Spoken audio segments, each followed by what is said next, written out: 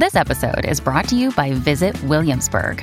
In Williamsburg, Virginia, there's never too much of a good thing. Whether you're a foodie, a golfer, a history buff, a shopaholic, an outdoor enthusiast, or a thrill seeker, you'll find what you came for here and more. So ask yourself, what is it you want? Discover Williamsburg and plan your trip at visitwilliamsburg.com.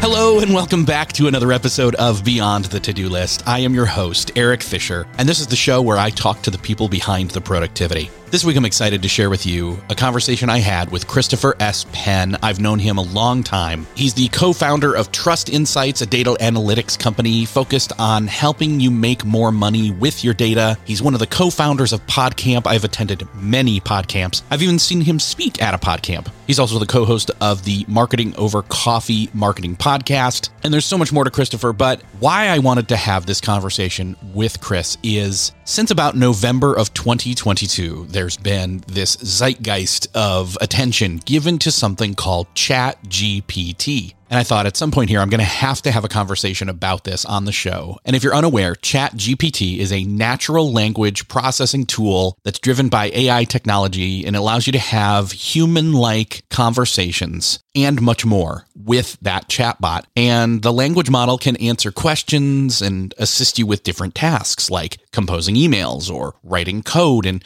creating things. And there's been mixed opinions and perspectives on how powerful or useful it is, what it can or can't do, what it should or shouldn't do, what we need to be talking about, thinking about as this type of technology enters into the workforce. And that's the conversation I'm having here with Chris. We talk about all those things as well as how to get the most out of it, what it can do now, what you could and should be using it for, factors to think about as you're moving forward with your use of it. And I'm excited. I've had some mixed but progressively better results with using it. I can find definitely some productivity ways to apply this, especially when it comes to getting started with projects, loading it up with the proper prompts. And we talk about that too. We talk about prompt engineering, creating a great prompt for ChatGPT and other tools like it to be able to get the most out of it. So whether you're a beginner and you know nothing about ChatGPT, but you maybe heard that term thrown around or AI thrown around, or you're somebody who already has some familiarity, but you want to grow and deepen your understanding and add to your perspective on it, this is the conversation for you. So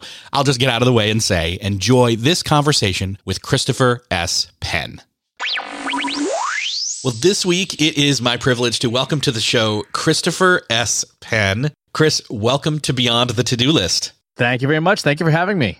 I admitted pre-recording, I'd been wanting to have you on for a long time, but I wasn't quite sure what the topic would be. I just knew, I'm going to gush for a second. You're one of my revered minds when it comes to data and when it comes to especially marketing insight. And so I really enjoy having not just listened to you on Marketing Over Coffee for years and your newsletter and meeting you in person and hearing you speak, but I knew I had to have you on and I knew what topic to talk about when ChatGPT showed up and people who frankly just have no idea what they're talking about started talking about it. And then you were such a contrast to that. And so to kind of set up context here, which, hey, this is all about context, right? What I want to talk about is what it is and, AI and or what ChatGPT is and what it's perceived as. We'll dive into some what it can do or what it can't do or what it should or shouldn't do. How are some ways that we can best use it? What are some ways that it's going to be used now versus in the near future and then beyond, and kind of just ultimately take a pulse. I think this might actually be somewhat of a recurring, check in with Chris on this topic every so often kind of thing, if you'd be welcome to that thought. So I guess, again, welcome. And I just got to say, start us off, set up some context. When you first saw ChatGPT show up, what made you pay attention maybe differently this time than before? So ChatGPT is the evolution of OpenAI's playground, right? We've been able to use the playground since GPT-2 to test our code and test our prompts and stuff like that. But ChatGPT is the first interface that is designed to be more novice friendly, more non-technically friendly. When you see the regular developers playground, yeah, there's still a lot of buttons and knobs. You're like, yeah, does anyone know what those buttons do? I mean, yeah, if you're a technical person, you're like, okay, I get this. This is what I use this for. But most people don't need that. Most people want a friendly interface, and that's what it is. I think it's important to clarify too, just a bit of table setting. ChatGPT is the web interface to a family of language models called the GPT family. And today, as of the day of this recording, and things change all the time, there's 3 different models that are available. There's the legacy GPT 3.5, which is the version that the free users get. It's the slow version, right? There's GPT 3.5 Turbo, which is what the paid users get. That's very, very fast and very effective. And then there's the brand new GPT-4, which is the brand new model that has a lot more precision, a lot more reasoning and logic capabilities, but is also fairly slow.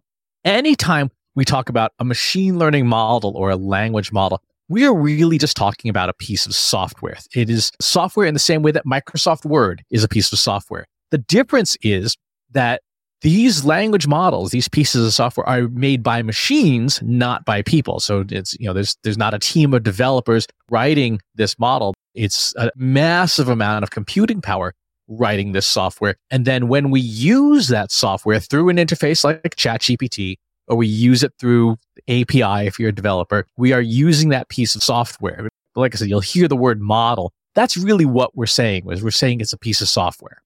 Okay, perfect. And then I know you mentioned it being like the interface, and I love that it actually says chat in the name, because it's that that's the most easy way for us to, we're not going down a page, kind of like if you think of, some people may be familiar with like Cloud Convert, where you upload a file and then you check a whole bunch of different boxes and tweak, different settings, and then you say output the file this way, and then you push a button. That's not what we're talking about. We're talking about bypassing all that and just saying, I would like this, and it's all about how you ask it for what it can maybe give you, because it's a language model. Can you explain a little bit more about what a language model is? Sure. A language model, which is a piece of software, is essentially a gigantic database of probabilities, right? So when a company like OpenAI or Google or whoever is building the language model in question is building this thing, what they do is they ingest an enormous amount of text from all around the web in all kinds of different formats. Software scripts and movie reviews and recipes and academic papers and, whatever people are saying on Reddit and Twitter and et cetera. They ingest all of this information, and then they have very, very, very large compute facilities digest this down into a series of probabilities. I'll give you an example. If I say, and this is for the Americans in the audience, if I say I pledge allegiance to what's the next logical word? 90-ish% of the time, it's going to be flag, right? So there's a probability between the interactions in those words. What these models are is based on a 2017 paper about an architecture, a type of advanced AI called transformers. Nothing to do with the 80s toys, which were awesome. But what transformers do is they take a bunch of inputs, they establish the probabilities, and then they create a bunch of outputs. And we could talk, in more technical detail if you want, but there's a whole bunch of math involved. But essentially, when these companies build these things, they build these very, very large databases of probability. And then when you write a prompt, which is what you use to ask the software to do something, you are essentially invoking those probabilities as a form of language. I said on a recent episode of my newsletter that we're essentially using regular everyday language to write computer code, right? We are writing code when we are talking to one of these language models, because coding is nothing more than giving instructions to a machine. It's just we're doing it in language that the everyday person can use, as opposed to having to learn Python or C or Java or one of those things. So that's what a large language model is. It's a piece of software that's a huge database of probabilities. And then there's 4 main tasks that these things perform. There is generation, which is you give it a prompt like write a blog post about content marketing, right? And it will spit out probably a mediocre post at first until you learn how to do prompt engineering properly. There is summarization. Given this big pile of text, turn it into a smaller pile of text. There is rewriting. Given this pile of text, change the way the text operates. And then there is transformation. Given this type of text, transform it into something else. A really good example of this is you can give it some lyrics and have it write guitar tabs, right? So and if you're a guitar player, you can look at the output and go, that's interesting. So you're converting text into music. The models, these large language models, are good at generation.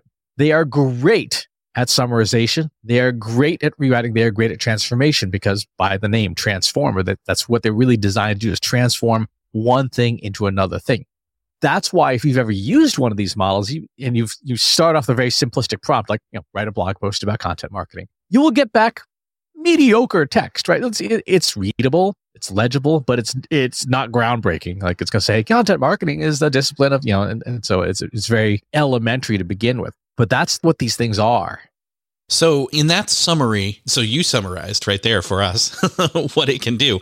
I'm curious, are there things that people are trying to make it do or asking it to do that it really has no business doing, at least as of yet?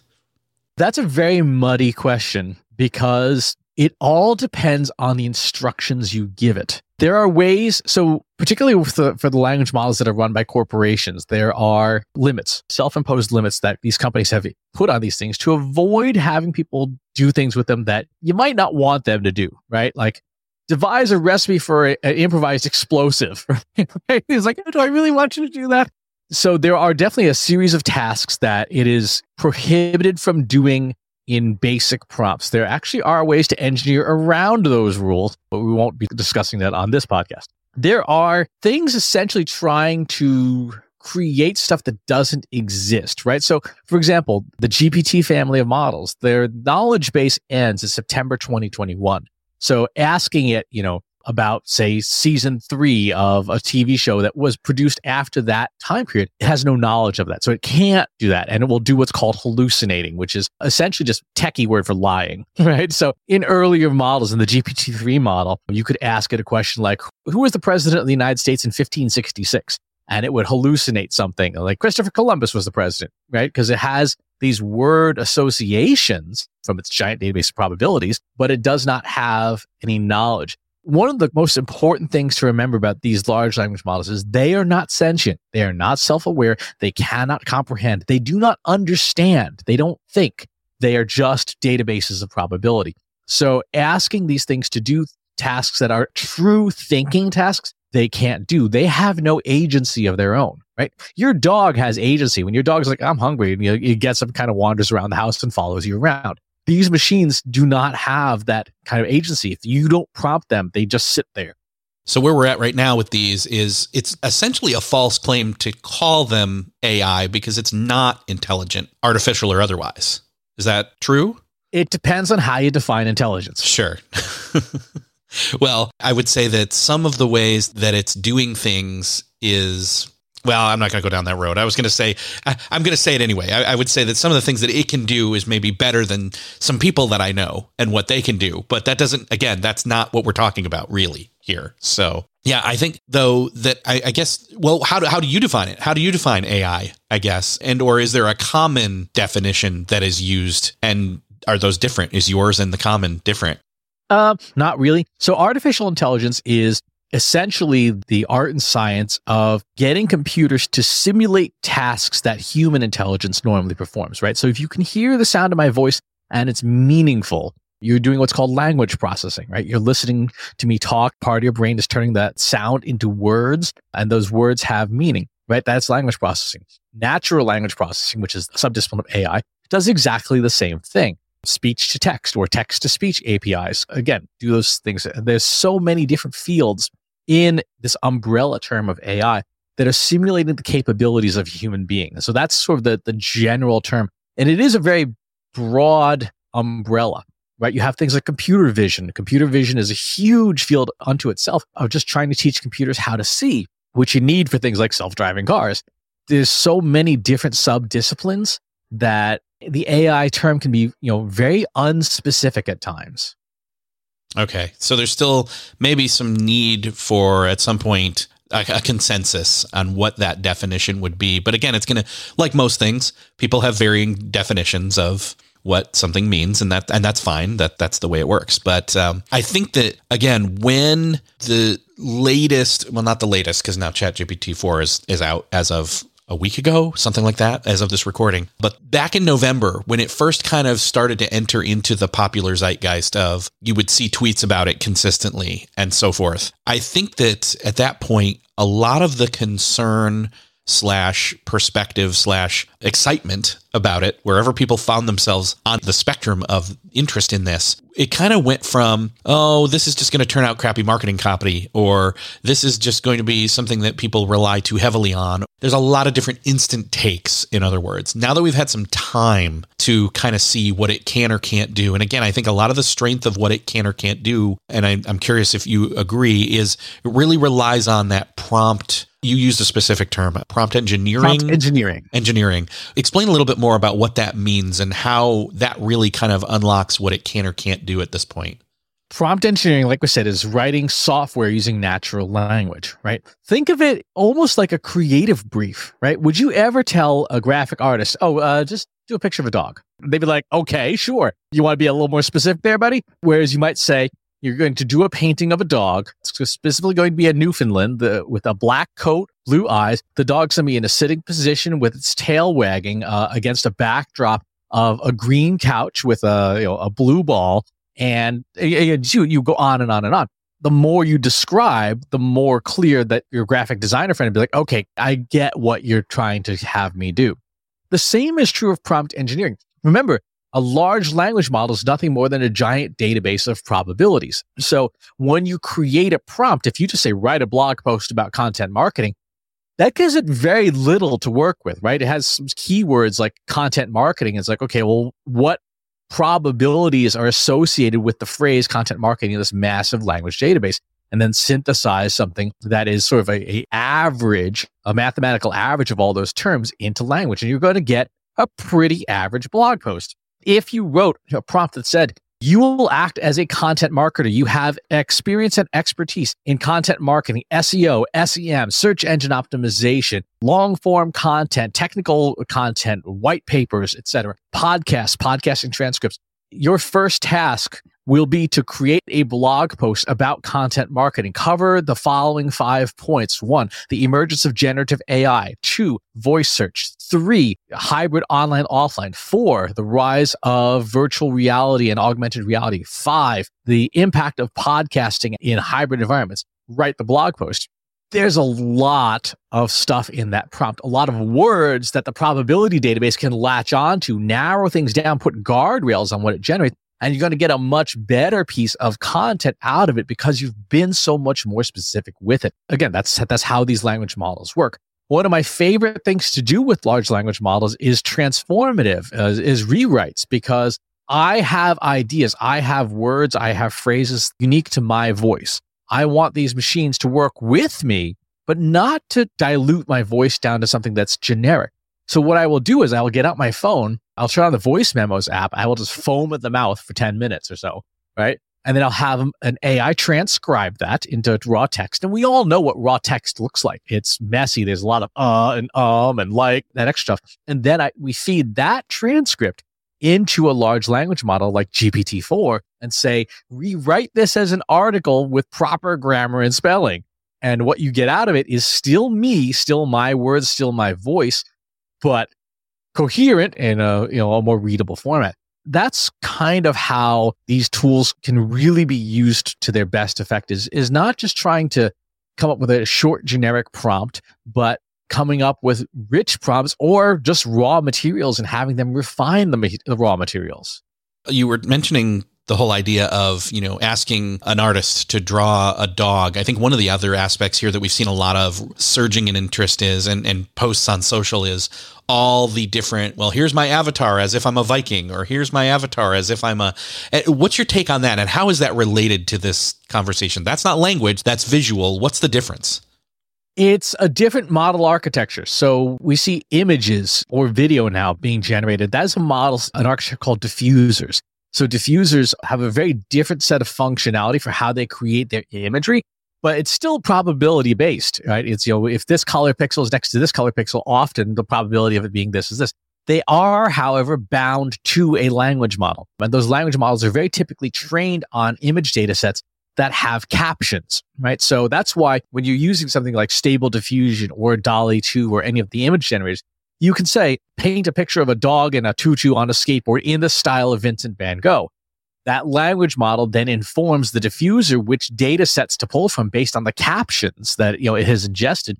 And that's how it generates its crazy outputs. There is obviously a tremendous amount of interest in what these tools can do. They are good at some things. They're bad at other things. You will probably have noticed they're not real good at people, right? You get some very, very distorted looking human beings in the vanilla models. There are more advanced versions that can try to correct for that, but they're not nearly as far along as, say, more traditional AI-based rendering, like what we saw with Unreal and Unreal Engine 5.2 this week at the Game Developers Conference with their MetaHuman software, where you're creating hyper-realistic virtual people. It's like, okay, this is bordering on creepy now. One of the things that I couldn't help but, as you were talking about, you are a this in your prompt engineering, that you were feeding it, you were telling it, you are this and your motivation is this, and this is what I want you to do. It's almost like you're directing a method actor in a way, right? It feels like that, at least as I hear what you're saying to it. That's absolutely right. When you look at the technical underpinnings of ChatGPT, the web interface, you will actually see that prompts are broken up into 3 different pieces. It's called role, user, assistant. The role part is that you will act as a, right? It tells the machine what role you are going to play. There's the user part, which is the directions. And then there's the assistant part, which is where the assistant spits out stuff or you feed its previous output into that. And so when we look at the architecture of the technology behind the scenes, we see pretty clearly how to best use these tools. So having that role portion of a prompt tells the machine what it's going to be doing. And again, in some ways, for folks who are a little older, it's like early days of SEO when you just come up with a keyword list, because that's what it's doing. It's looking at language and saying what language is in this role statement, content marketing, SEO, SEM. Okay, well, what do I know about these things? It goes and gathers the ingredients from its probability database. And then once it has those ingredients, you have the user portion, which is you'll write a blog post about this thing and say, okay, well, I have these ingredients. Let me assemble this into something coherent.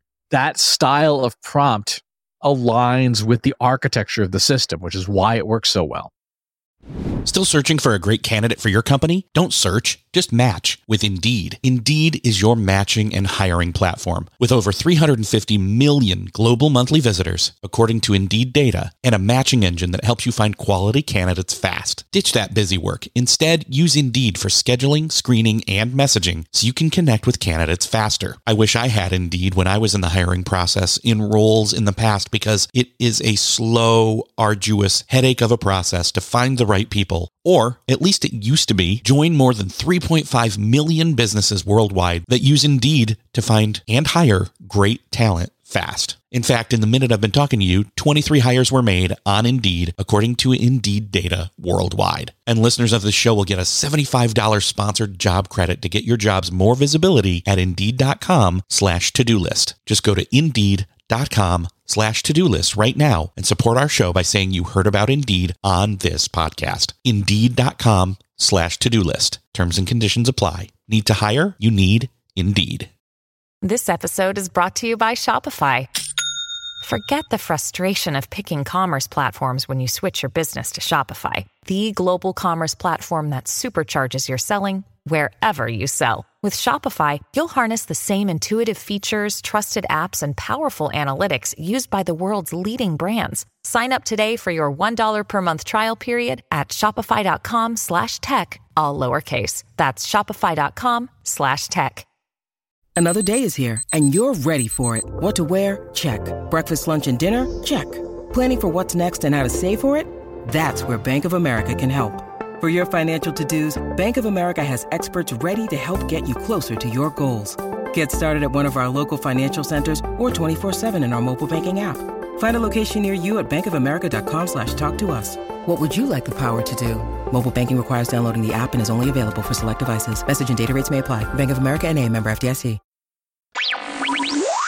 I know one of the things that has been debated a little bit here as this has gotten more attention is the idea of, especially in this kind of context of massive layoffs from tech companies, is this idea of tools like this replacing people. What are your thoughts on that?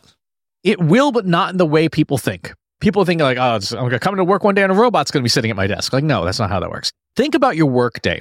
think about all the tasks in your workday. Maybe for simplicity's sake, let's say you have 8 different 1-hour tasks. You go to meetings, you do some writing, and so on and so forth. You respond to your emails, you watch Snapchat or TikTok, and you're losing a half hour of your day, whatever. Let's say there's 50 people in your department, right? And they all have similar things. Maybe it's a content marketing team, writing blog posts, writing this, that, and that. AI replaces tasks, not jobs, because a job is a collection of a bunch of different tasks. So maybe you do 2 hours of writing a day, and maybe that, in this other department of people, that's the average. Well, if you can shorten that time from 2 hours to half an hour using tools like GPT-3 or GPT 3.5 or GPT-4 or the implementations now in ChatGPT or Microsoft Bing or Google Bard or any of the gazillion tools that are popping up now, you suddenly have an hour and a half a day free. Now, in a progressive company is going to say, great, you reduced the time you're spending on work that's not best suited for people. Let's get you doing work that is best suited for human beings, right? Relationship management and so on and so forth. And you become a more competent practitioner.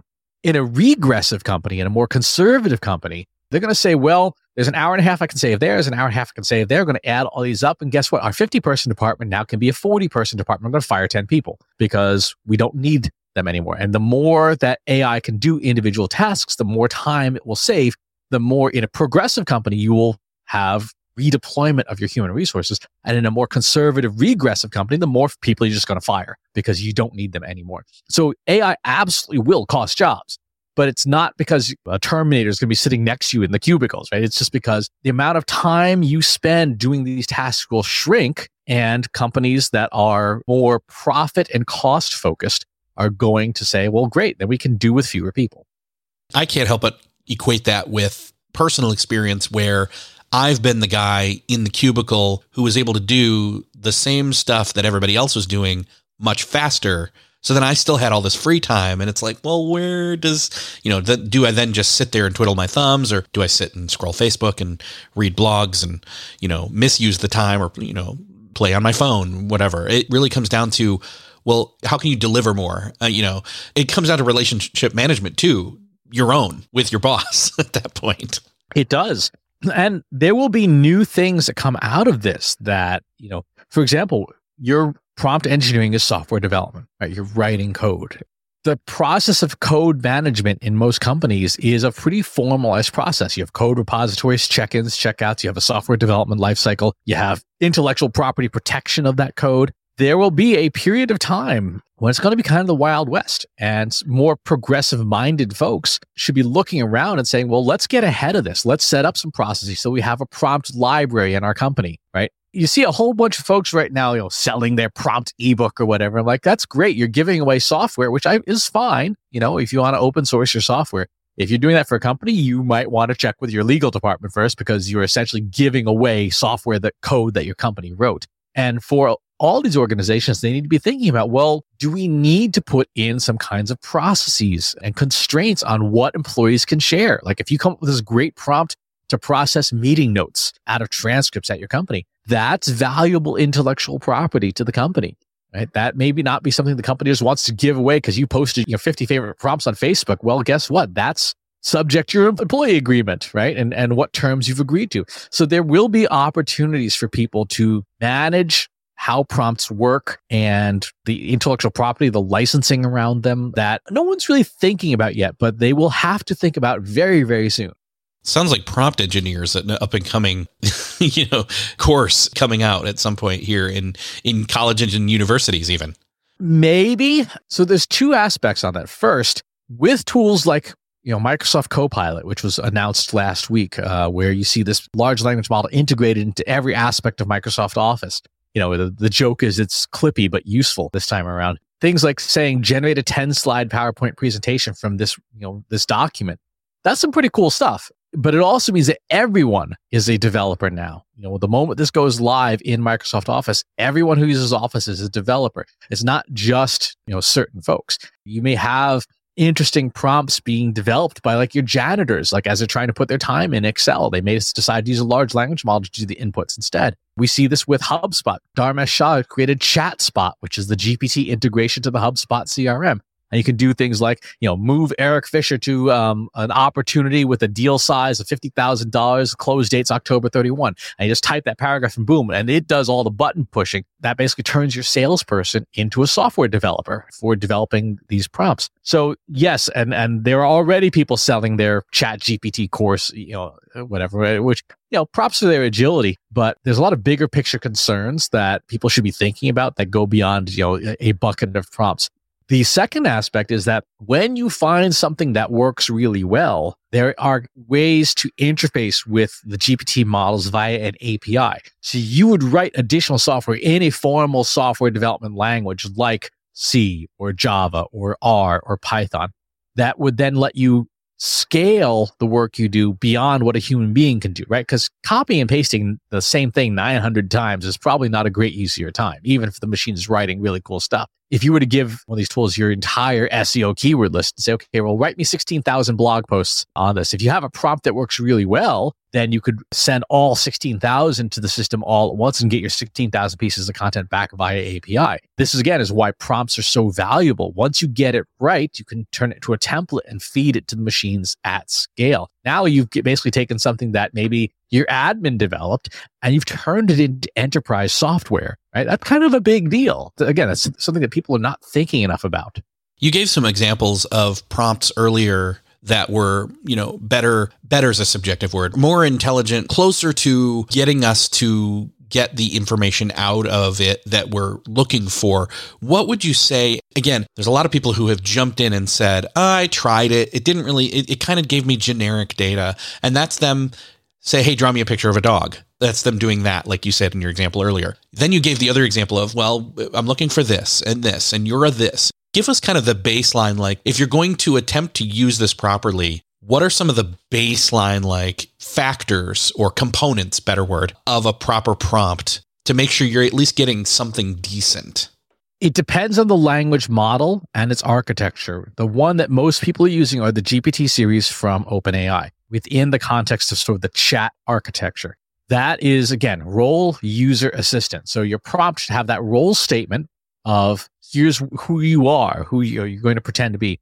Your user statement is here's what you're going to do. And then the assistant part is the machine's portion to actually do the thing. So a good prompt will have a good role statement that will be detailed with the right language that will give guardrails for it to start pulling stuff out of its database and also excluding things from it based on the role statement. And then your user task statement is more refined. It's essentially the piece of code that says it should do this, it should not do this, it should do this, it should not do this, it should include this, it should exclude this, and so on and so forth. So a really good prompt includes the things you want, excludes the things that you don't want, specifies format, specifies output, and then, again, is very, very detailed.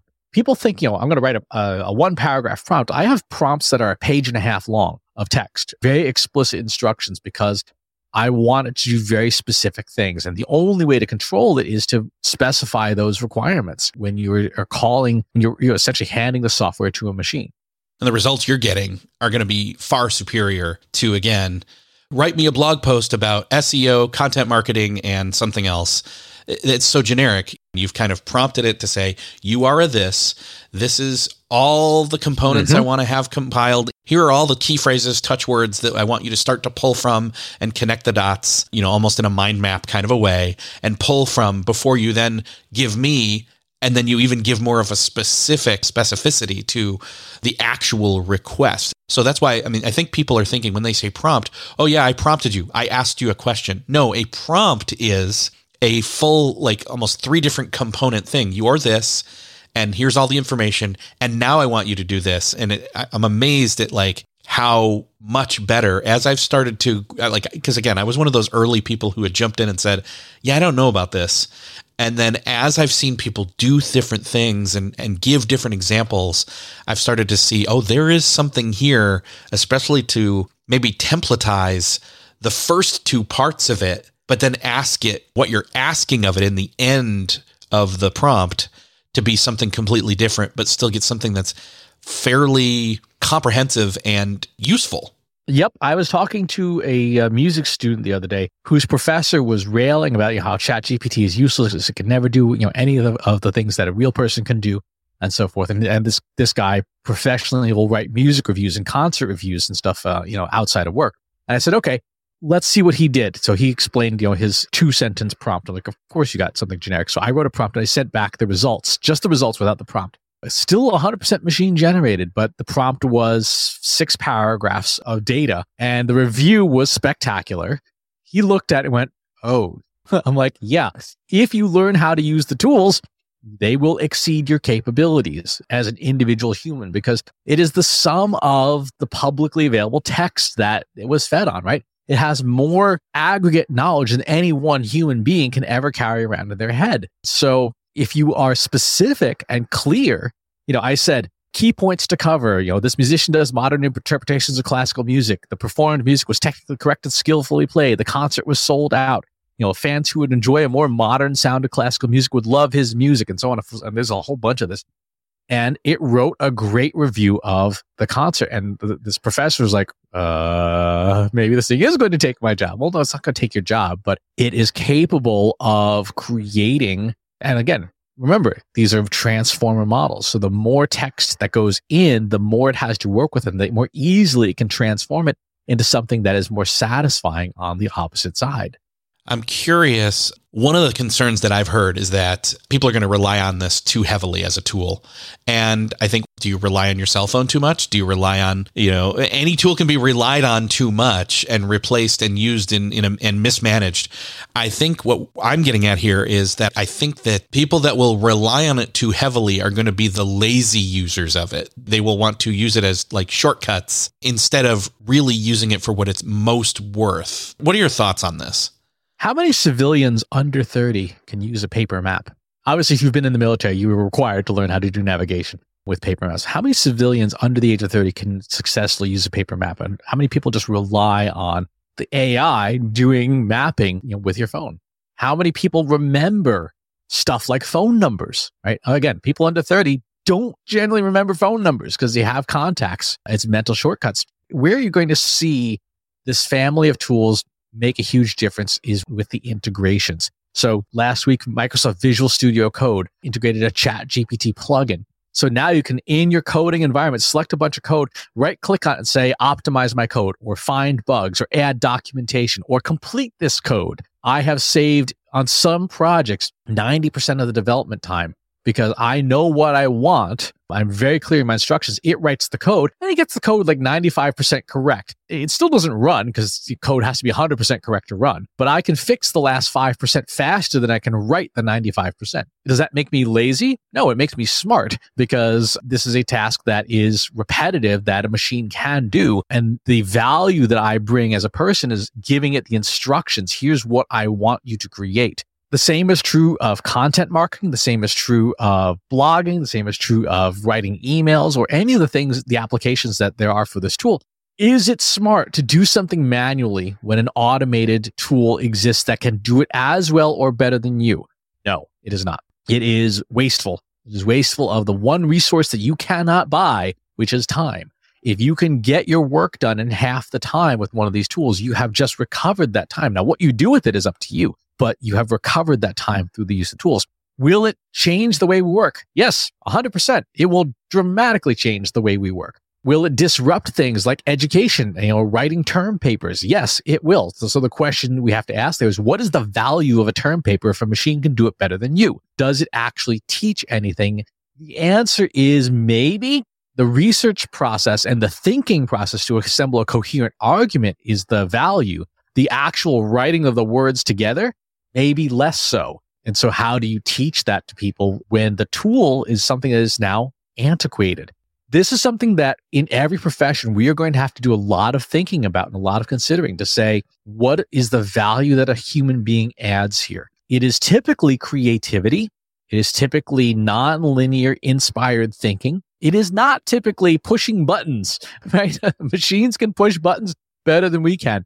And so as we think about adopting this technology, we have to think about where do we add value and where is something just a waste of our time, right? Writing a status report or writing up meeting notes from a meeting. That is not a good use of our time at all. Does that mean that there will be entire tranches of people who have substantial numbers of tasks replaced or reduced? Yes, it does. And we have to figure out what to do with those people. Not to get too political here, but the way these tools are evolving, as fast as they are evolving, planet-wide in every country, we need to be having very serious discussions about universal basic income. Because without it, you're going to have a lot of the lowest tier of jobs, the entry-level jobs and things, 90% of the tasks are replaced.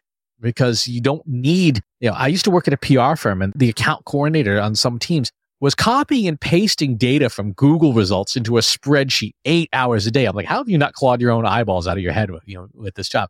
That is not a job for a human being. Writing a boring as crap press release, right?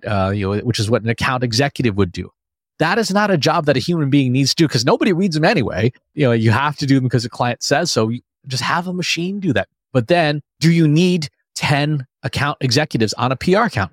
No, you probably need 2. Right? So what are we going to do with those other 8 people? An answer is universal basic income because money is fictional anyway. It is the true faith-based thing because there's literally nothing backing up the value of money except that we think it has value. But we need to tackle that as a planet, as a civilization, because these tools are going to move faster than we can. And if we don't get ahead of that, we'll have a large number of people who are unemployed, who are traditionally not the people we think of who are unemployed, right? White collar workers, large numbers of those entry level and lower skilled jobs are going to go away. 2 last questions here. I know we mentioned that the database or, its knowledge base is capped at a certain point in time. How does that affect accuracy? Well, so my answer has changed in the last 24 hours because OpenAI said ChatGPT will have plugins. And the way to think about this is it will have essentially an app store that allows it to connect to the live internet and bring in data from the outside, modern, up-to-date data. That is a very interesting development for people to be able to bring in outside data sources, like connecting it to your QuickBooks account so that you can have it summarize your finances, connecting it to the web so that you can have it summarize whatever conspiracy theories you believe in. Take your pick. The accuracy of the data is contingent upon how the model is trained, right? And so the most recent version of OpenAI software, the GPT-4 model, went through a ton of training, has 570 billion parameters, something crazy like that, which is essentially just the number of probabilities that it has in training on, which is 10x what the previous model was. What we're seeing is now the models are being integrated with live data streams, like with Microsoft Bing's integration, where Bing does what it usually does as a search engine. It crawls the best results by its own retrieve and rank algorithm, and then it passes the results into a GPT model to turn it into text. So it is still linguistically correct. It is still, with the quality you expect it to be, but it is based on data coming from an outside system. So we now have to be thoughtful when we use these tools, particularly for connecting it to outside data. What is the quality of the outside data that we are asking it to summarize or rewrite or extrapolate from? Because again, as with all things computing, garbage in, garbage out. Okay. Last question. Obviously, you're staying on top of this constantly. Where can people go to continue to follow you as you're kind of treading through this path of deciphering and decoding and ingesting all the news about this? Where can people follow you, learn more about what you're doing, and stay on board with this and updated? So 2 places. My company, trustinsights.ai. We publish all sorts of stuff all the time. Like everybody in the marketing field, it's been the ChatGPT show for like the last couple of months in terms of our podcast and blog, because again, it's what's on everyone's mind and we're answering questions. And then personally, you can find me at ChristopherSPenn.com. Those 2 places, you'll find all the social accounts, all these other things from there, but those are the 2 places to go. Awesome. Chris, it's been great talking with you. Glad to see you again. Yeah, we're going to have to keep talking about this. We're going to have like a quarterly or every 6 months, like, oh yeah, let's check in with Chris on the state of AI and ChatGPT, and let's see where we're at. And then I'll use ChatGPT to summarize our previous podcast episode into a paragraph, and I'll read that at the top. Now, where are we? So, Chris, it's been great talking with you. Thanks so much for this. Thank you for having me. Well, that's another podcast crossed off your listening to-do list. I hope that you enjoyed this conversation with Christopher S. Penn. I will link up to everything that he does and talks about in the podcast show notes. You can find those quickly and easily at beyondthetodolist.com. I hope that this was enlightening for you. Again, I don't know where you're coming into the conversation, what you were familiar with already, but I hope that at the end here, you've not just had some thought-provoking conversation, some education, and even some nudging to try it out and engineer some prompts, but that you are thinking and forward-thinking about how to use this, or at least how to have a perspective on others using it for you, with you, etc. moving forward, because I don't think these tools are going to go away. In fact, they're going to be integrated into other things you are already using right now. So, if you found this conversation helpful, educational, thought-provoking, interesting, any of those things, would you do me the favor of sharing it with somebody that you know needs to hear it? Click that share button in your podcast player app of choice. Let somebody else know that you appreciated this, and let Chris know too. Again, thank you so much for sharing. Thank you again for listening, and I will see you next episode.